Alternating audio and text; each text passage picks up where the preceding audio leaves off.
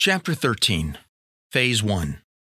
If you haven't figured it out by now, this book really is seeking to answer the ultimate question, why did God create anything? Not simply humans, but why did He put the first atom together, much less a galaxy, much less a universe? Hopefully you're seeing that finding that answer isn't really all that tough. And then once we know the end goal of what God is doing, it actually becomes kind of easy to think through what God had to do first to bring this about. So let's think through it together and discover the chronological process. Remember in your mind, since you're not reading this as a book, there are two rays that are joined together. One ray goes infinitely to the left, one ray goes infinitely to the right, and it is put together in the one dot. That one dot represents the amount of time we're here on this earth, not only humans, but the amount of time creation has existed. To the left side of the dot is the very beginning of all things. At the right side of the dot is the very end when Christ comes back. And then the right side, the right arrow, represents eternity future. In that dot, I want to suggest there are two phases. I call them Phase 1 and Phase 2. The very beginning of the left side of the dot is Phase 1. It makes up maybe, 1/10 of the amount of time we're here on this earth, but we're going to call that Phase 1. So here we go. Phase 1. Phase 1 begins as God instantly creates all the angels at one time, as well as the heavens and the earth. This began on the very right side of the left arrow, or on the left side of the inside of the dot, which represents the beginning of time as we know it. These angels were created with free will. This is the only kind of worship that God wants. The angels worshiped Him openly and freely. There was perfect fellowship. There was perfect harmony. God was being exalted and praised for who He is. Life was good. Being in the very presence of God, their insight was so great it went well beyond a 60 on our made-up scale. If any of the angels chose to rebel, it would be a permanent rebellion. They would be forever cast out of God's presence, for God cannot have fellowship with any evil. Did they know this? Well, no one knows. Maybe we'll find out when we get to heaven. Of all the angels created, God created one that was greater than all the rest. He sat in a very highly exalted place in the government of God, second to only God Himself. This exalted angel certainly had a deep friendship with God. He must have been completely satisfied with God because he was in God's presence.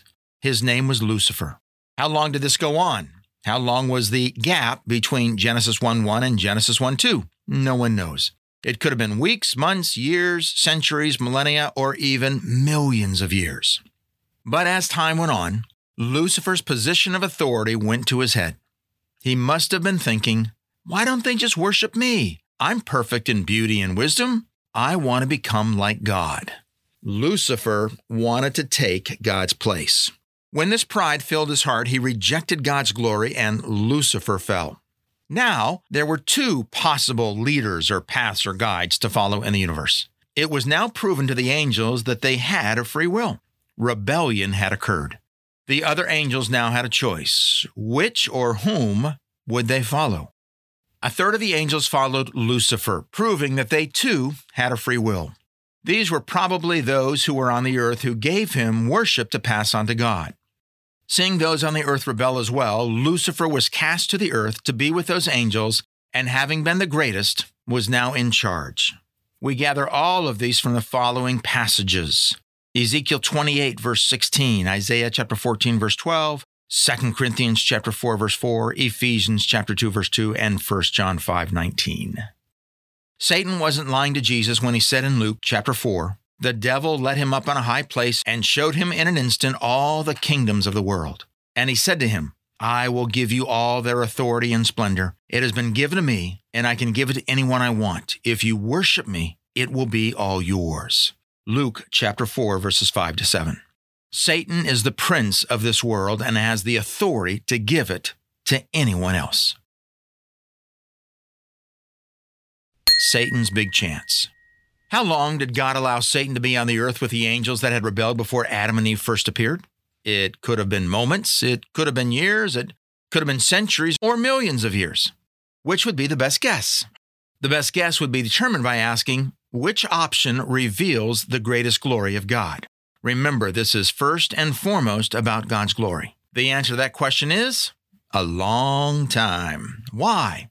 By allowing Satan time to rule and reign on the earth, God was giving Satan a full opportunity of exploiting every avenue of his power and wisdom. This was so that it might be demonstrated that nothing good could ever come to creation apart from that which originates in God himself. That was a quote from The Invisible War by Donald Barnhouse, page 44. It was Satan's big chance. Since Lucifer wanted to become like the Most High, it would make sense for God to give him ample time to see if he could put one electron together. Could he create anything? Could he bring peace and harmony as the will of God does?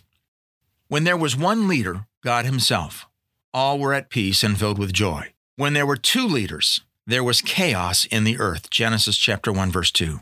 A perfect heaven and earth was now shattered as one angel had dared to declare that God's glory didn't satisfy enough. Lucifer couldn't create a thing.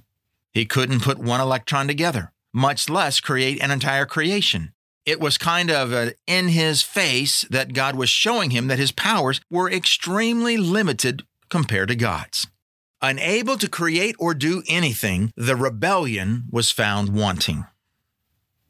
With the rebellion complete and no chance of repentance, phase 1 was complete. God had everything exactly as he wanted it. He now had good angels to serve him and bad angels to be tempters, whom we now call demons. How can we say this was exactly as God wanted it? Remember what we learned earlier. This rebellion probably took place between Genesis 1:1 and Genesis 1:2.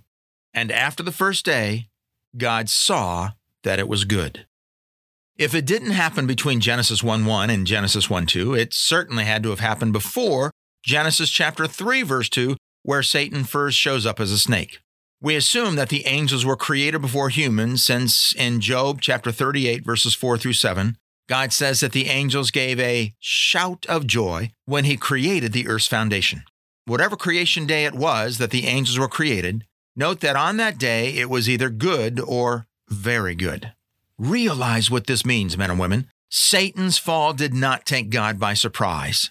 God did not say, "Oy vey, what am I going to do now?" It was all a part of a sovereign plan that God intended to happen from eternity past. Remember, God created Satan for his own purposes. We find in Colossians 1:16 and 17. That purpose was being fulfilled. God was, is, and always has been completely and sovereignly in control. God then initiated his next phase.